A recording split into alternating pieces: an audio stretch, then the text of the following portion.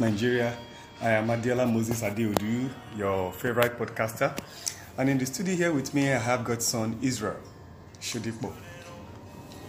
This morning, we shall be digging into the God's words on a 7-part series, Christ's Model or Pattern on Revival, an exposition into the mystery of the letters to the 7 churches. So, my man of God, I believe God has a word for everyone at a time like this. Oh yes, God has always had word.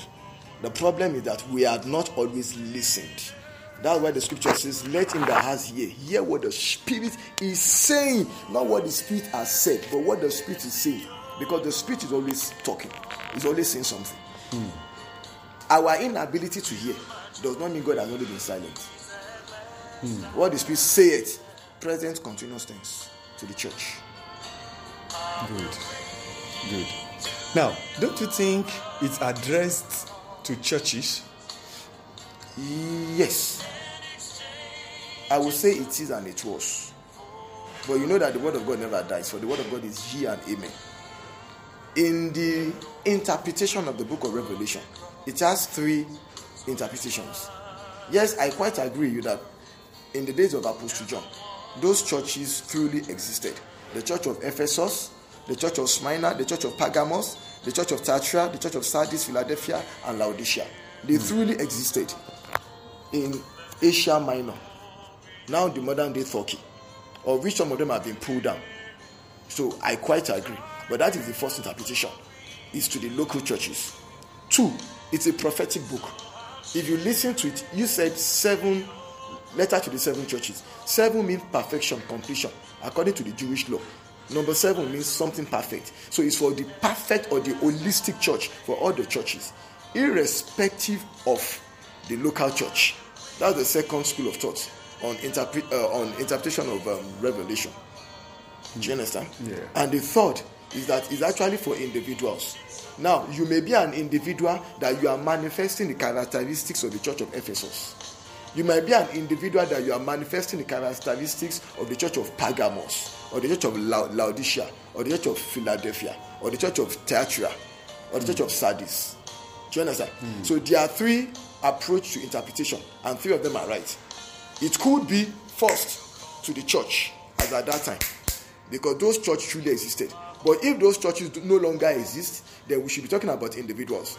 Because right in the book of Revelation chapter 1 and 2, the Bible says, hear what the Spirit is saying to you. He that has an ear. It did not say the church that has an ear. He that has an ear. Meaning it is actually for individuals.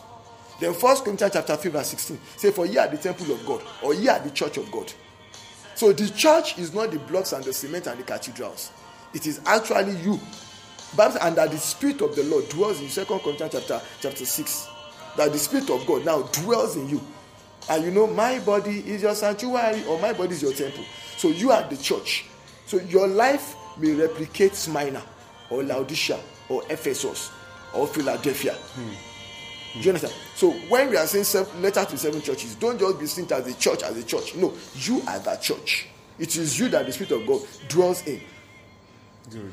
So why building cathedrals and not building him? And we build human little, and we build magnificent cathedrals. Well, my school of thought is, in the days of adversity, as my senior pastor would always say, that persecution is still the greatest sanctifying power of the church. Do you understand? In the days of persecution, it is the lives that have been built, it's the people that are strong that will defend the cathedrals that we are building.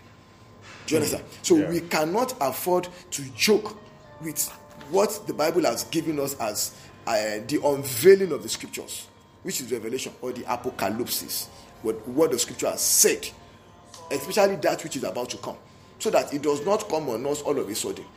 If anything happens to the body of Christ, or to you and I, our listeners from several continents of the world, thank God for some of you that you have been following us from the United States, from the United Kingdom, from Canada, from India, from Poland, from Trinidad and Tobago, from Kenya, from several nations. We bless God for your life. But what we are trying to say is, if anything goes wrong, then God cannot be held accountable, because he has given you the revelation. He has revealed it only that you did not open it. So God's hands are clean because God has done his part. So we must, of all books to look at, Revelation is the number one because it tells us our destination, where we are going. And it is where we are going that we should focus on more, not only where we are coming from. Do you understand? Yeah. Revelation reveals more about the kingdom of God and the qualifications to enter into that kingdom. What will it profit us if we have achieved everything on earth, but because we have failed to look at the constitution book of God, which is Revelation, and we miss it? Then shame, big shame to us as a church, as individuals around several nations, whether you are called of God or not, whether you are a minister of God, whether in whatever capacity you serve in the kingdom. The book of Revelation is still one of the most important books. In fact, the most unique book of the Bible. Yes, sir. That's serious. So now, don't you think it's addressed to churches? No, I just mentioned it now, that it is also to individuals. Okay. You know, I cited a verse now that said, he that has an ear, not the church, E. So you are the church, he that has an ear, let him hear what the Spirit is saying to us, to the church. Good. You're right. Yes, You're right. Now, can we relate it to our lives? Oh, yes. According to what you just said and what you read, I want to just shed a light on it, just briefly. You are that church. It is the individuals that makes up the church. And you are a member of that church. Do you understand? Now, if you, as an individual, you study this book and you are revived, it's going to bring corporate revival. Because those are the two types of revival that we have. Either individual revival or corporate, bracket open, church revival. Do you understand? And it is the individual revival that will spark the corporate revival. When you are revived and revived is revived. Yes. Sir, I have never been this troubled in my history, in all my lifetime as a Christian, than the outbreak of COVID. When I expect that, I don't know, it's just to show you that something is missing in the body of Christ. We have drifted. How? Even those who hold the mystery of the gospel, they are quite silent. Because something is missing. We have forsaken our first love. Thank you. Then how vetted is Revelation? In fact, the book of Revelation is still the most vetted book of the Bible. I'm sure you will agree with me that the Bible says in the book of Timothy that the scripture was given to us through the inspiration of holy men. But the book of Revelation says it was a book from God to Jesus, given to the angel to now show Apostle John and to give it to the church. So it has passed through a fivefold process of vetting. Heaven vetted, God vetted, Jesus vetted, the angel vetted, the Apostle John. And I hope you agree with me that Apostle John is one of the most pillar. You know, John means love. Yeah. And the Bible says of these three, love, hope, and faith. Do you understand? He now said love is the greatest. And John is that apostle of love. Yeah. And given to the church. And the Bible says, and the gate of hell shall not prevail. Matthew chapter 16 verse 18. That's how strong. So the quality control or the quality assurance of the book of Revelation is extremely excellent. If there's any word like that. From God to Jesus, to the angel, to the apostle, and to the church. So I stake my life on the authenticity of the book. That's powerful. Yes, sir. Thank you, sir. So, please do a quick summary of the 7 churches. Okay. Revelation typically talks about 7 churches, and I said earlier that 7 means a number of perfection. So God is trying to x-ray all the denominations across the world. Be it church of the Orthodox, the Catholic, the Anglican, the irrespective, there is the microscope of God, the x-ray eyes of God is on the church. Now, even though the Bible only mentions 7. Now, when the Bible was talking about the book of Ephesus, it was telling us that they had many great qualities, but they lacked in something. A church that lacked love, a loveless church. So you may have so many great Christian qualities, but you may be a loveless Christian. Now, the second church the Bible mentioned is called the Church of Smyrna. That was a church that remained faithful amidst persecution. For example, in some nations of the world, the Christians that have been persecuted, but even in the midst of that persecution, some people are still standing tough and standing right. And the Bible says, and they love not their life, even unto the point of death. So that is a very good example of the church of Smyrna.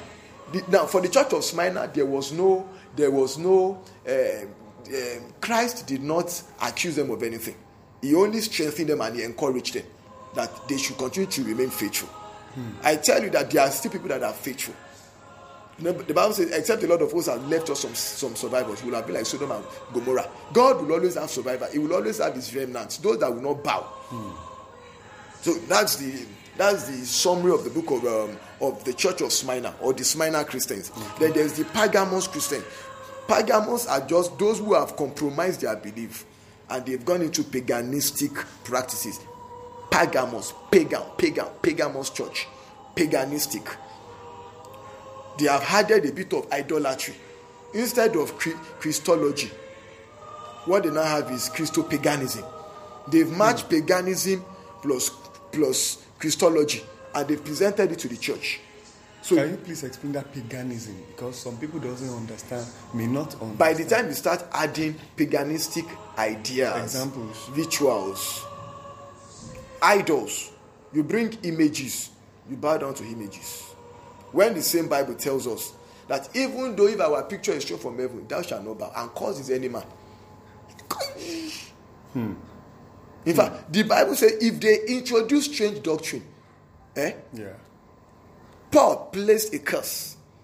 When strange doctrine is introduced, Paul placed a curse. Do you understand? Yes. The same Bible in the book of Revelation now says, do not add, neither should you subtract. If you add, God will add to your punishment. If you subtract, He will also subtract from your reward. Do you understand me, sir? Yes. It's there in the Bible. So those are good examples of the church of Pergamos. Especially some of them that claim to be this prophetic. Do you understand? Yes. Some of them are waiting for the move of an angel instead of coming back to the word of God. They want to rely on visions and prophecies instead of relying on the undiluted word of God. Those are pagan practices. Do you understand? Yeah. The idea of in the African context, some would prefer to go and bath at the sea. It's wrong. Why not just plead the blood and be washed by the blood of the Lamb? Some would like, I would prefer we deal, maybe when we come to the church of Pergamos, we are going to unveil what the Bible is saying about the church of Pergamos. Yes. Then the church of Thyatira. That is the church that follows false prophets. That was the church that permitted Jezebel to be teaching. That woman who was a witch, who called herself a prophetess. Why have you permitted that? So that typically talks about people who are not qualified, people who are not qualified to stand on the altar. But they want to teach. They want to play power game on the altar. Then the church of Sardis. In fact, the Bible says Sardis was spiritually dead. They had a reputation that they were alive, but God said they were dead. That's the church of Sardis. Do you get me, sir? Yeah. The church of Sardis. Yeah. They had a reputation that they were alive, but by the agenda of God, God said they were dead.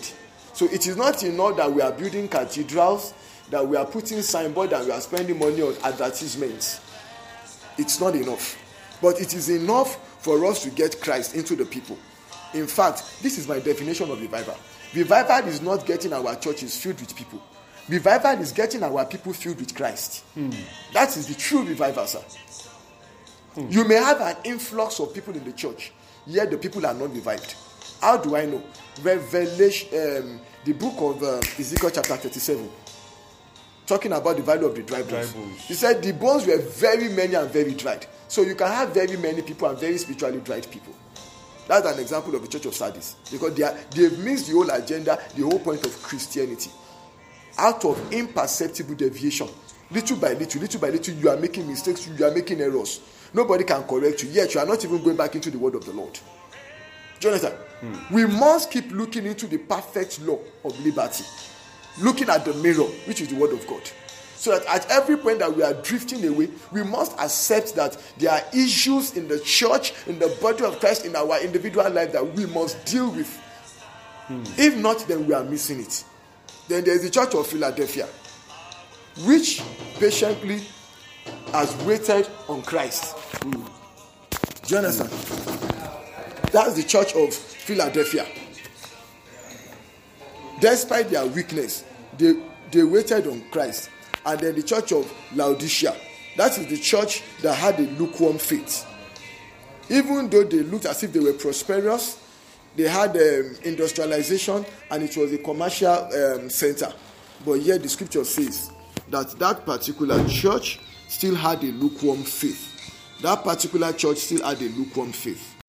So, can we now pick from the first church? Okay. I would like to pick my reading from Revelation chapter number 2. It says, write a letter to the leaders of the church at Ephesus and tell him this. Now, the church at Ephesus, don't forget that Apostle Paul wrote the book to the church of Ephesus, or the Ephesian church. And the Ephesian church in Acts chapter 20 gives us the background on what this church that John was talking about. Because that was the church that Apostle Paul had preached for about 3 years consistently there. The book of Ephesians helps us to understand the profound degree to which they had been taught of the truth. In Ephesians chapter 6, verse 11-12, what we always quote most. Can you remember that, sir? Yeah. That's the armor of God. Ephesians chapter 6. Ephesians chapter 6. Yes. 12. For we wrestle not against flesh and blood. So it's a church that understood spiritual warfare. Yeah. Quite anointed church. Spiritually gifted church. It's the same church that the Bible is talking about. Now, write a letter to the church of Ephesus, which was the book of Ephesians. Do you understand? Yes. So now says, it's a church that Paul spent 3 years teaching. They understood who they were in Christ, how to walk with Christ, and how to engage in spiritual warfare. Yeah. Of course, when I say spiritual warfare, I know you agree with me that there are 3 levels of spiritual warfare. Yes. Do you understand? Yeah. The ground level, the occult level, and the strategic warfare. So this church understood it clearly. Their problem was not their failure to understand good doctrine. Their problem was not that they lacked perseverance. This church existed during one of the most difficult times in all of the Christian history, beginning in 54 AD, Anno Domini, with the Emperor Nero, and there was widespread persecution of Christians. So, Apostle John was writing. Now I'm on verse 2. I write to inform you of a message from him, who works from the churches and holds their leaders in his right hand.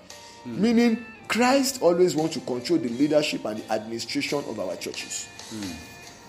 He says to you, I know how many good things you are doing. Sorry, I'm not using King James because I want everybody to understand this in very simple English. So okay. I think this is New Living Translation. Something right. Quite simple to understand.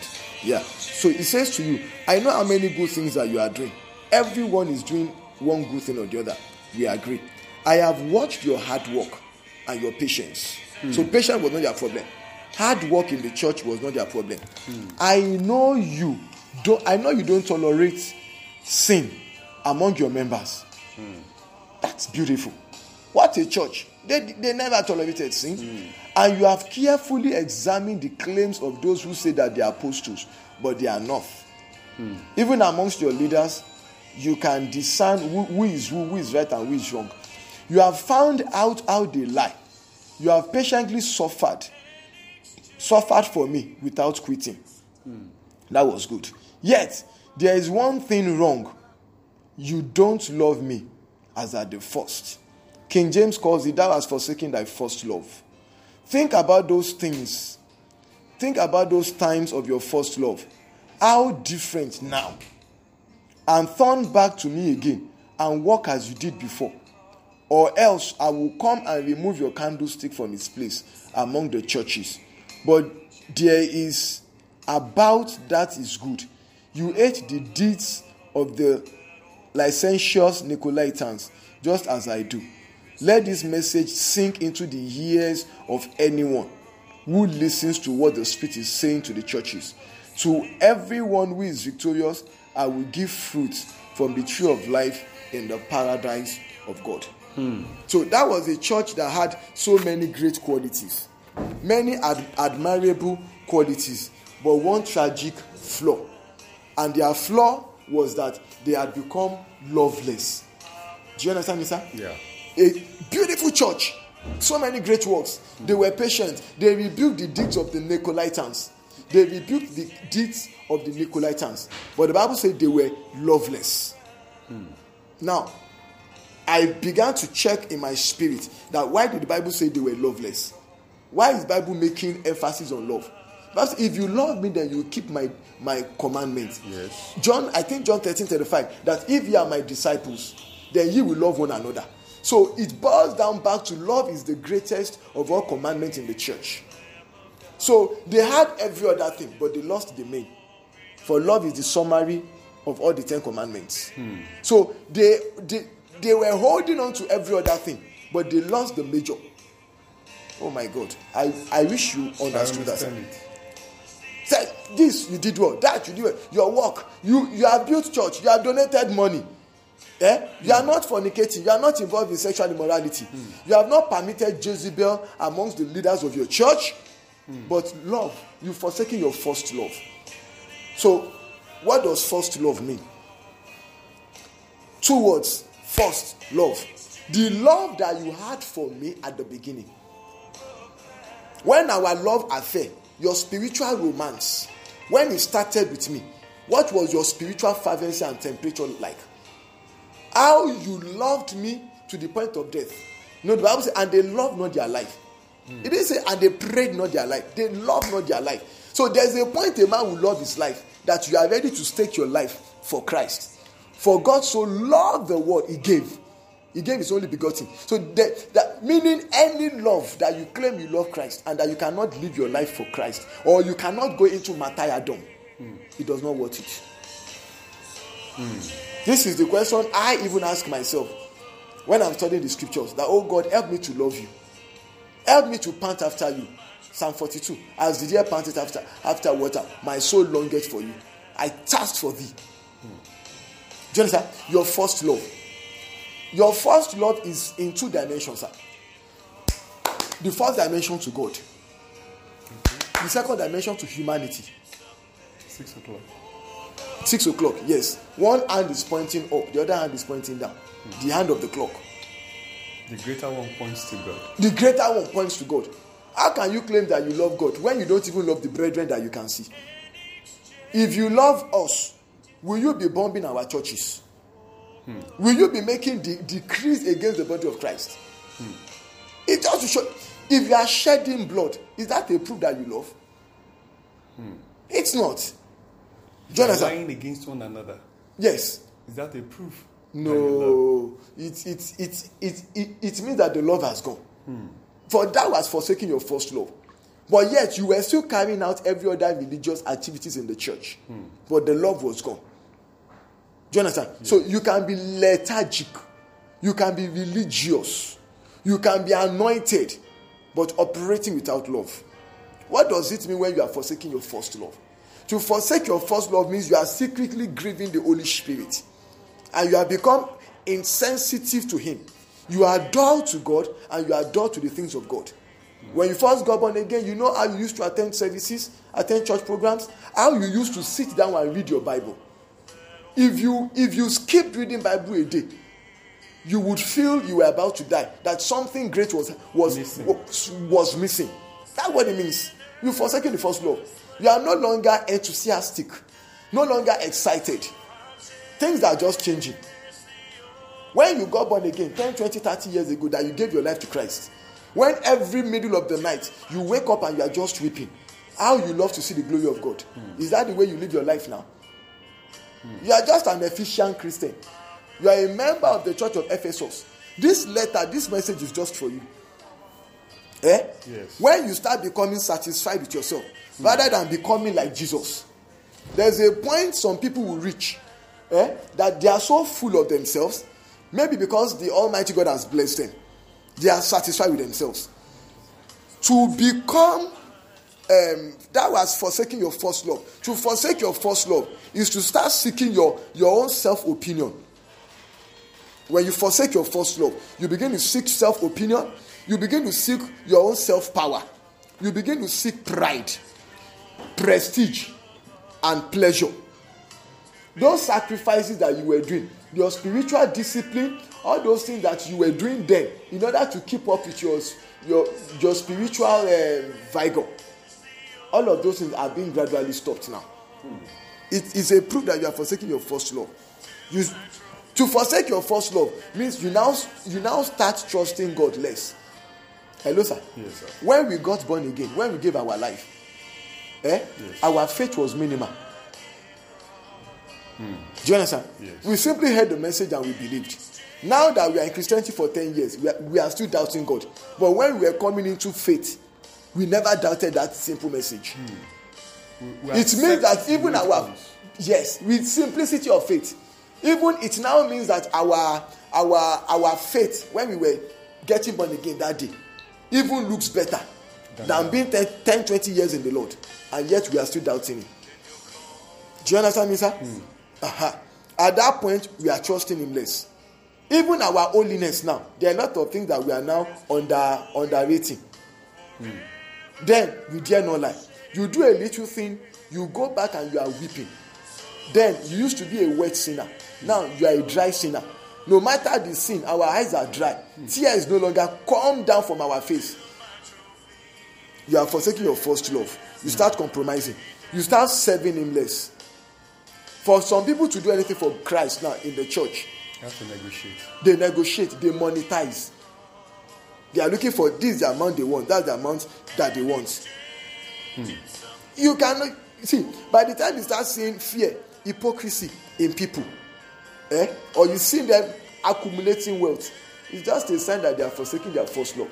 Then Paul said you could even give your eyes, your life out to us. But now things are fast changing. Do you understand? Yes. When you forsake your first love, it's easy for you to now start playing politics in the church. Yes. You play politics and you permit maladministration, nepotism. It's a sign that we are forsaking something. It's painful, but that is the truth. Yes. Don't forget the Bible says, I know thy works, so your first works. I know how you have been fighting sin, but the love part, it is gone. Yes. You start dimming your light, and your focus on Christ and on heaven is reduced. Because Christ is everything. And when you forsake, it means everything about Christ is gradually coming down in your life. You permit yourself to be distracted. Your spiritual zeal for the kingdom is coming down. Complacency is permitted in your spirit. After all, the Lord has helped us. This is the point that we have reached. I have been promoted by man. And you know what shocks me, sir? Some promotion by man may not be promotion from God. Of course. It's painful. You have to be God. Your name may bear all titles. Most Apostle. reverend, apostle, Most reverend. right Bishop. reverend, left reverend. They may not be the sign that you are still in contact with your first love. Do you understand? Yeah. Let me give you this quick example. You know when couples are in love, you see them left and right. By the time they are married and their love is coming down, they are still living together. But that love has come down. They may be living in different rooms in the house, but people say they live in the same house. That in my spirit, I perceive that is how the body of Christ is Now. to Christ. Yes. They've reached a point where their love has plateaued. It's declining. They've reached climax. And that thing they taught us in economics, law of diminishing return. They feel they've reached the climax. So what happened? They start coming down. They start losing evangelistic zeal. It's easy. When a Christian can no longer evangelize, can no longer share the gospel, even on the Facebook, on social media, or on the gospel media, it's a sign that they have plateaued. They are already coming down. When they start seeing the world as the enemy instead of as our mission field, it's a pure sign that we are forsaking our first love. Do you understand? Yes. But I'm glad that the Bible also tells us the solution. God never identifies a problem without not giving a solution. Say, repent. Go back to the height from which thou hast fallen. Is there? Sorry, let me search out the verse here. Yeah, from verse 4 again. He said, yes, there is one thing that is wrong. Nevertheless, this I have against you. You don't love me as at the first. Think about those things. Now, he's talking about solution. About those times of your first love. How different now? In your heart, you know there's a difference. Yes. You know. Of course. You no longer fast. You can no longer even pray for 1 hour. Oh, just 1 hour. Jesus told the apostle, could you not watch with me for just 1 hour? You mean 1 hour is just a child's play? It's a kindergarten school of prayer. Not even the advanced. The beginner stage. Beginner stage, yes. The dummy stage. Can you not just do this for me for just 1 hour? Do you get me, sir? Yes. Yes. Say, and turn back to me again. Or repent. The message of repentance is coming again to you this morning. Where you are forsaking your first love. Repent and come back to Christ. And turn back to me again. And walk as you did before me. But if perhaps you don't repent, the judgment will come. Hear what he says. Or else, I will come and I will remove your candlestick from its place among the churches. Can you imagine? No wonder I said, for you have a reputation that you are alive, but you are dead. I will remove your cathedral, your church, your emblem, your logo, your charisma on the altar. You may still remain charismatic, but God is saying it's not about charismatism. It's about your first love. You still may be operating in your gifts, blah, blah, blah, blah. Yes, the gift and the calling of God is without repentance. Abi, Romans 11:29. Yeah. The gift is there. The anointing will work. But you know that even though you are still anointed, you are not as passionate As before. as you used to be when you first gave your life to Christ. In fact, it was your passion that drove you to pay the price for the release of the anointing. Now the anointing has come, you have thrown away your passion. And that is why we are plateauing. That's why the church is not moving. We are not expanding the frontiers of the kingdom. Does it not surprise you how ordinary COVID, coronavirus, we are shutting our churches for it, is a slap on the body of Christ. With all due respect, it's painful. And you claim to be in the you claim to be in the kingdom of God as a time like this.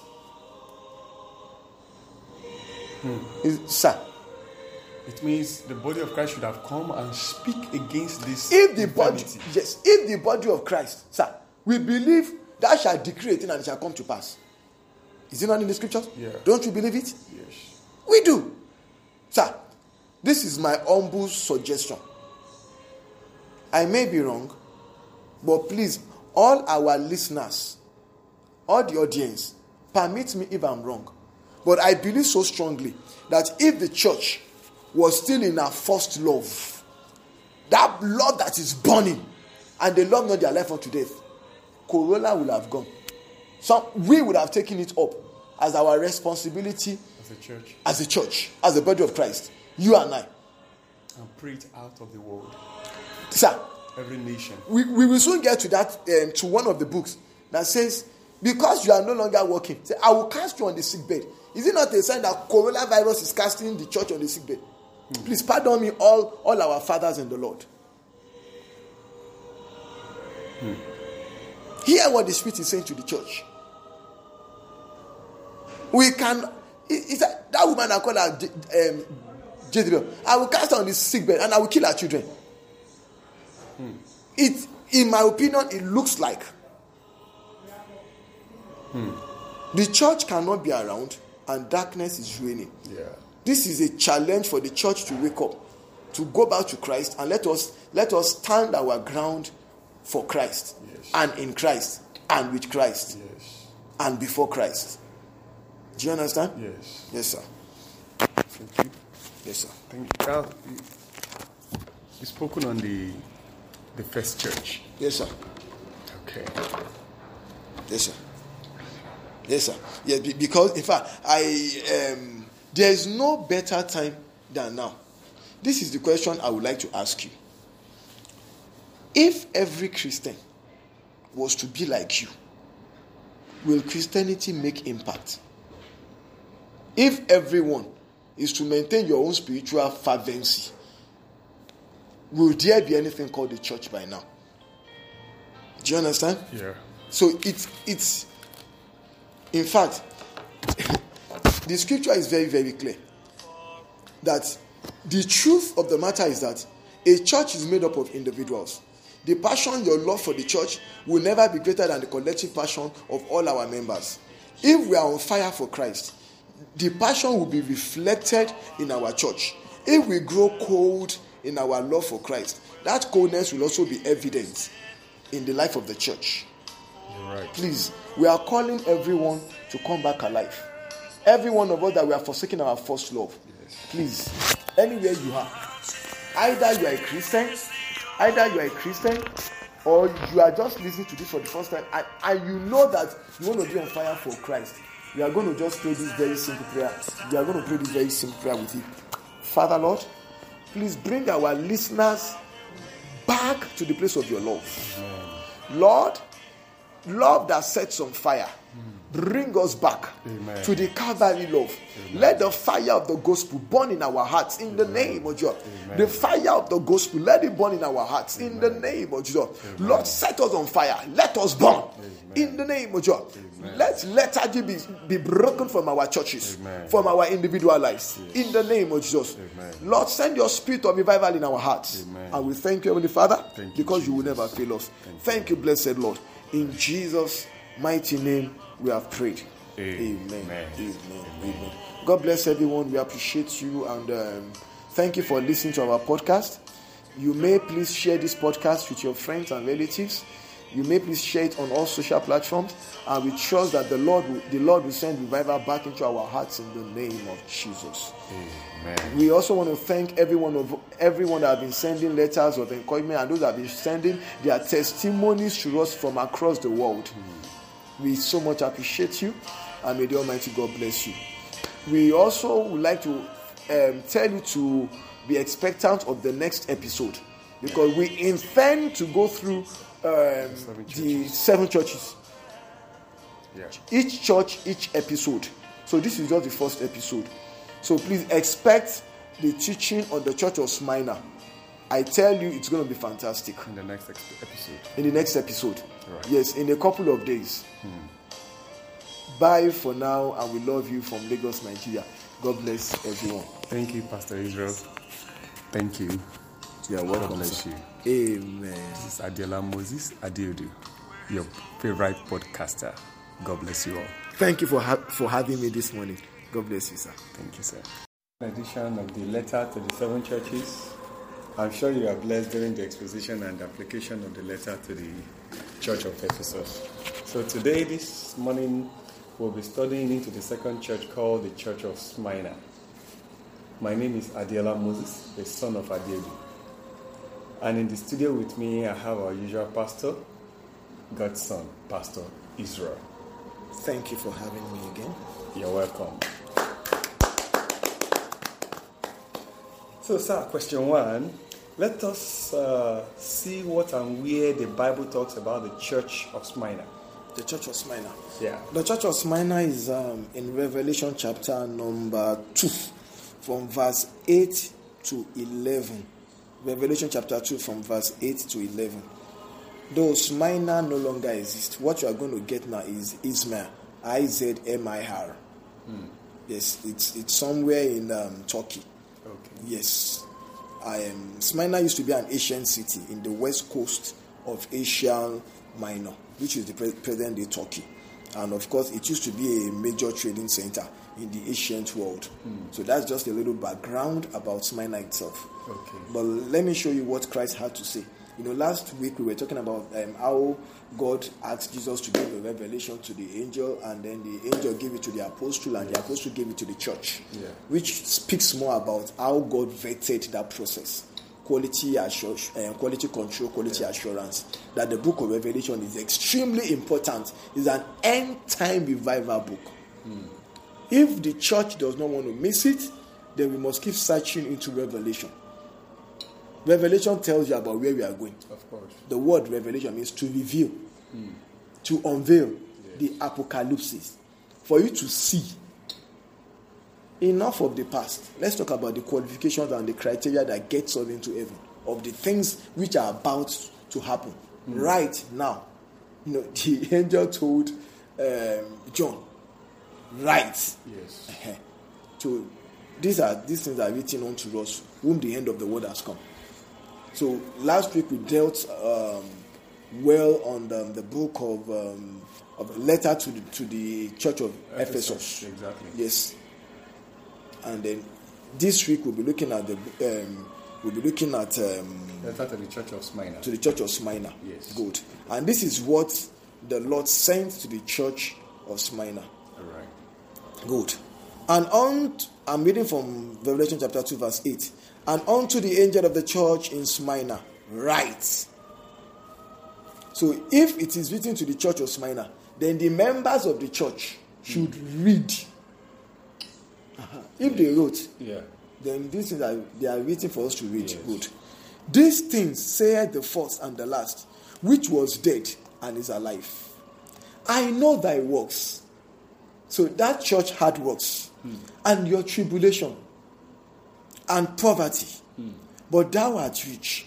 And I know the blasphemy of them, which say that they are Jews and are not, but are a synagogue of Satan. Fear none of those things which thou shalt suffer. Oh my God. Which thou shalt suffer. Meaning there is a letter, there is a prophecy already. Asking you that be prepared because you are going to suffer. Yes. Any Christianity that does not tell you that prepare for eventuality of the future, then you have to be careful. Do you understand? Yeah. You see, but before that time, we were talking about persecution. It means he knew that the church had been persecuted. The church of the living God, the church of the King of Kings, of the King of Heaven, will always be persecuted by the kings of the earth. It's a normal thing. He said, but the gate of hell will not prevail. But the gate of hell will not prevail. Good. But Christ has prepared our heart. In the world you will see tribulation. In this you will see tribulations. But we of the chair good overcome the world. Yes, sir. Now, it is not a new thing. I'm going to tell you that there had always been primitive persecutions for the church. If you study Fox's book of the Martyr, I think it's a book that we from the Abbas nation will recommend to everybody. Please lay your hand upon a copy of the book and read it. That is the faith of our fathers. That is the real faith of Christianity. If you don't even know the faith, how can you earnestly contend for the faith that was once delivered unto the saints? I'm quoting the book of Jude now. Yeah. Earnestly contend for the faith. Earnestly contend for the faith. But the problem is many don't even know the faith that they are contending for. Do you understand? Yes. For example, there was a time that there was the first mass persecution occurred under Nero. Yeah. That was an emperor, a Roman emperor, yes, in AD 67. The sixth emperor of Rome, yes, who set Rome aflame, set Rome on fire. Yes. And then he blamed the Christians for it. Yes. It is serious persecution. Yes. In fact, there have been times when they would even burn some Christians alive in order to illuminate their garden. For example, anytime there was no electricity, everywhere was dark, they would set some Christians on fire so that it will lighten up that place. So the Christians have now become firewood. Yes, they were. But don't forget that in Hebrews chapter 11, the Bible says, of whom the world was not worthy to have. Do you understand? They were men that shut the mouth of lion. The scripture is just too complete. Do you understand? Yeah. Some of them were fed to lions. So they were prey to... Just because they were Christians. Yes, sir. Yes. The second was under Domitian in AD 81. whenever any bad thing happened, whether it was famine or pestilence or earthquake, he would always put the Christians to death, saying the Christians had caused it. On and on and on like that. Trajan in AD 108. Marcus Antoninus in AD 162. Whenever anything went wrong, the Christian would always be blamed. Persecution and tribulation is not new to the Christendom. It should always fight us, but instead of weakening us, it makes us stronger. Yes, I think it's 2 Corinthians chapter number, is it 4 or 5, where Paul was saying that we are pressed on every side, but we are not destroyed. Exactly. So Christ wrote to the church of Smyrna and was telling them that, look, I know thy works and thy tribulation. He was warning them. What's the name of this first martyr? Stephen, stoned to death. Yes, martyrdom is not a new thing. Yes, said, and your tribulation and your poverty, but thou art rich. Physically, they looked poor. Spiritually, Christ said they were rich. That means you may be claiming that you are also rich physically, but Christ is saying you are poor. Meaning, heaven's yardstick is not our yardstick on earth. Exactly. And I know the blaspheming of them, which say that they are Jews, but they are not. But they are a synagogue of Satan. Let me dwell a little bit on the word synagogue of Satan. Yeah. What does it mean? Two things, sir. One, synagogue. Synagogue look like a temple or like a church. Yes. But of Satan. It means that it is not every gathering that look like of Christ that is of Christ. Some may be of the devil. That is to say, yes, you sir, can put on the overall of a doctor and yet you are a mechanic. That you wear a cassock does not necessarily make you a man of God. Does not make you a monk. Yes, sir. A big cassock does not necessarily make a monk. Yes, sir. Meaning Christ is asking us to be very careful. You see, Christ is telling us that you church of Smyrna, or you individuals that live in Smyrna, or you members that may be characterized as Smyrna Christians, be very careful of the synagogue of Satan. They will build it like a church, like a cathedral. But it may not be Christ who is Christ may not be the senior pastor. He may not be the shepherd. Instead of a shepherd, it may be a wolf that is there. So the synagogue of Satan is where you don't have a pastor, but you have a wolf who is fleecing or is killing or is milking the members dry. Like many fake churches that we have and now, fake pastors. but named as churches. With all due respect, yes. It's just for Christians to be more sensitive. Synagogue of Satan. You know, the Bible says in the book of Psalms, it said, have respect for covenant, for the dark place of this world is full of habitation of darkness or of cruelty.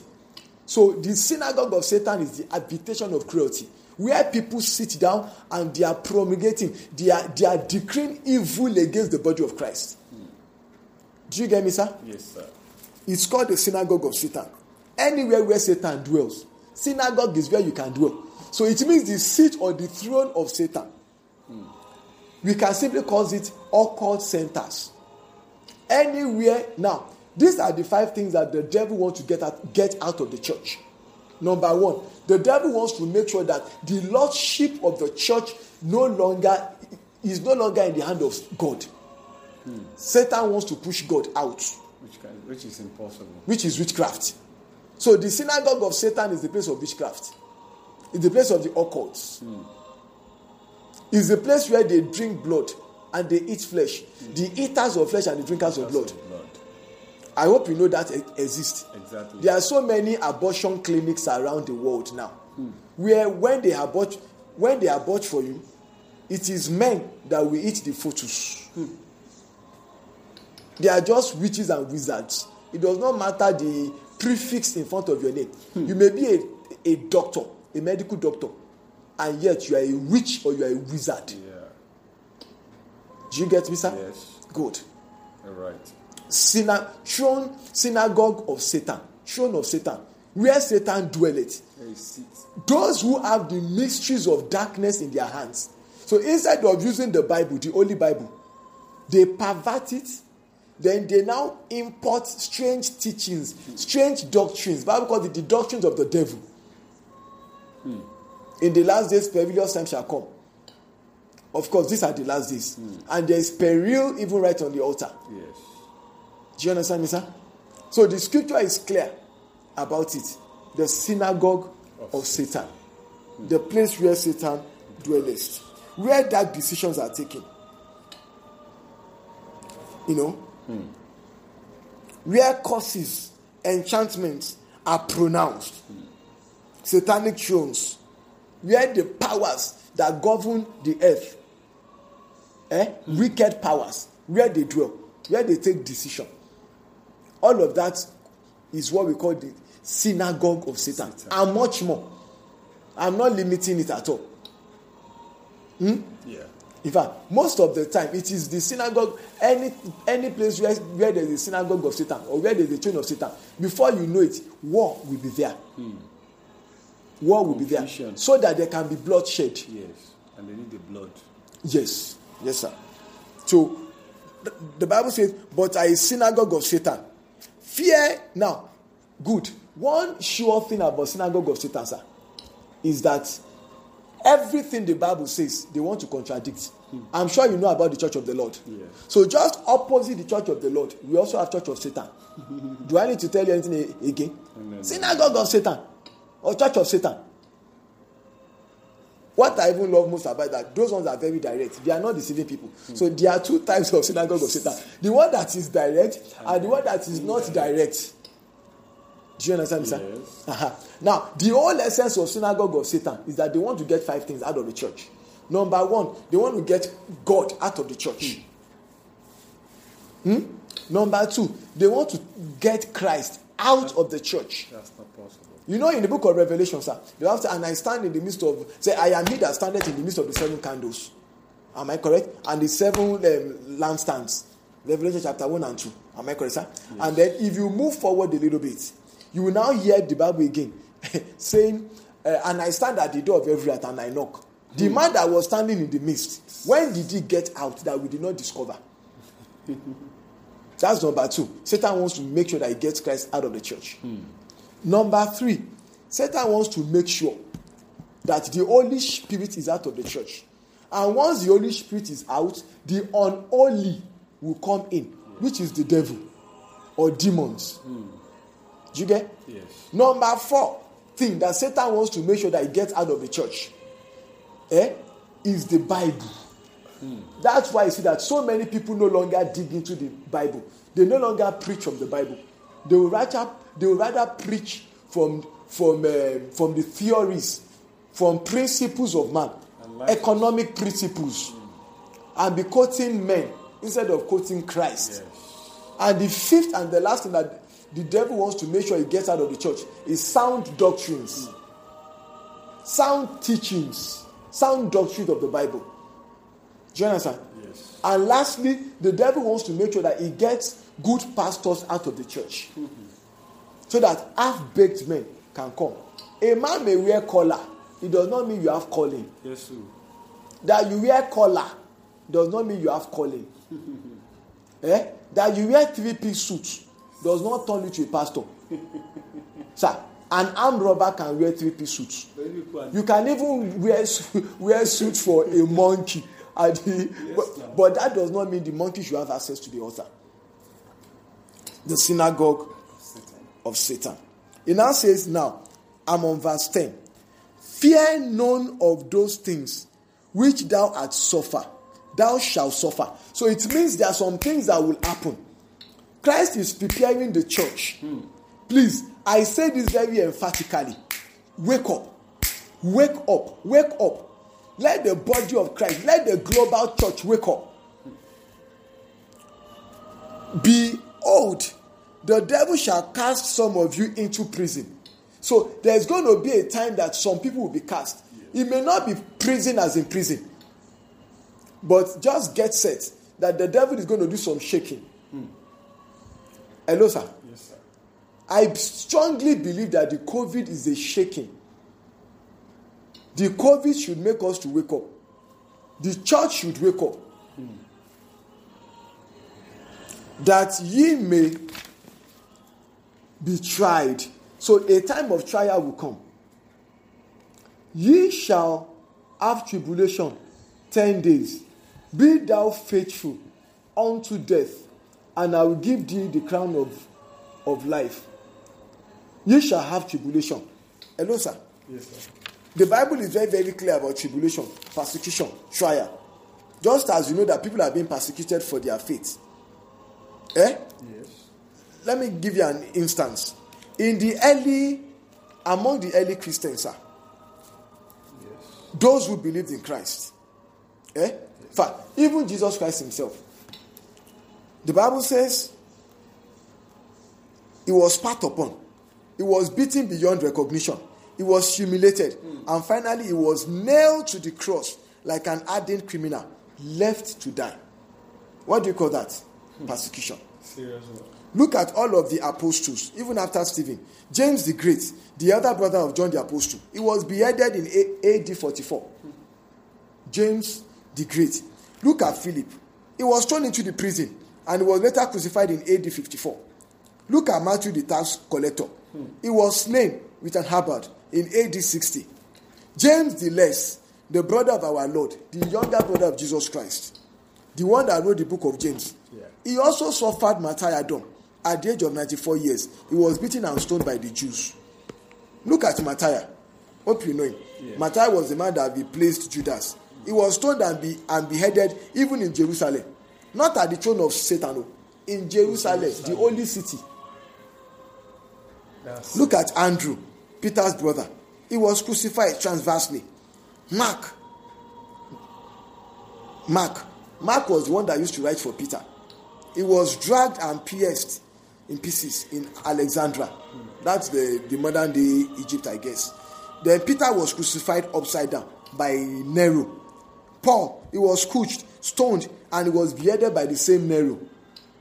Look at Jude, the brother of James. He was crucified at Edessa. That's in AD 70. Bartholomew, he was translated in India. He was cruelly beaten and he was also crucified. Thomas the doubter, he was also martyred. They threw a spear at him. They trusted a spear. Look at Luke. He was hanged on an olive tree in Greece. Simon the Zealot, he was also crucified AD 74. The only one that died a natural death is John that wrote Revelation. John the Beloved, yes sir. But even before that, he had been thrown into the hot oil. Good. So Oil. Christ is telling us as the church of Smyrna. Now, please, I need you to know something. When you study the book of Revelation with the church of Ephesus, that one, Jesus came to that church, said, nevertheless, I have this against you. But for this particular church, he did not have anything against them. It looked like the only church that had a pass mark. But nevertheless, he strengthened their faith. He told them, don't be scared though. There are some things that you will soon suffer. Even though there was no, nevertheless, I have this against you. But he told them, be careful. Some things will come, some attacks, some persecutions will come against you. He now says, he that hath an ear, let him hear what the Spirit is saying to the churches. He that overcometh shall not be hurt of the second death. So, we have said the church of Smyrna. There are some people that God is looking at them and God is pleased with them. But nevertheless, God is telling them that persecution will come, tribulation will come. Hold on to your faith. No matter what happens. It is today we know, sir. COVID is shaking faith. Hold on to your faith. It's just a phase. It will soon pass away. Hold on to your faith. Hold on to your faith. Hold on to your faith. Hold on to your faith. Hold on to your faith. The bishop of Smyrna, his name was Polycarp. Of course, he was burned for refusing to deny his faith. That's serious. Yes. So maybe that was why the Bible was telling us that you guys, things will happen that may want to shake your faith. But there's an encouragement from God that you should kindly hold on. Irrespective of the persecution, there's an encouragement. Please hold on. Trials are coming. Trials are coming. Hold on to your faith. But the scripture now says something. And on this note, I want to round up. Say, be faithful. Be ye faithful. What does it mean to be faithful? So faithfulness is the cure for persecution. Do you get me, sir? In the face of persecution and trial, except you are faithful. If you are not faithful, you will fall. Yes. To compromise. You will compromise. What does it mean to be faithful? To be faithful is to uphold every teaching of Christ. But is it not the teaching that you truly understand? When men no longer even preach the gospel. So how can you be faithful to what you don't know? Do you understand me, sir? So what the Bible is saying is this. There is a yardstick to knowing faithfulness. The faithfulness of a church is measured by our obedience to the word of God. That means you need to really understand what stewardship means. What trial means, what persecution means.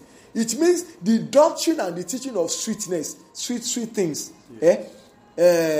Yummy messages, yummy doctrine will only lead you. When a man takes too much sugar, what is the sickness that diabetics?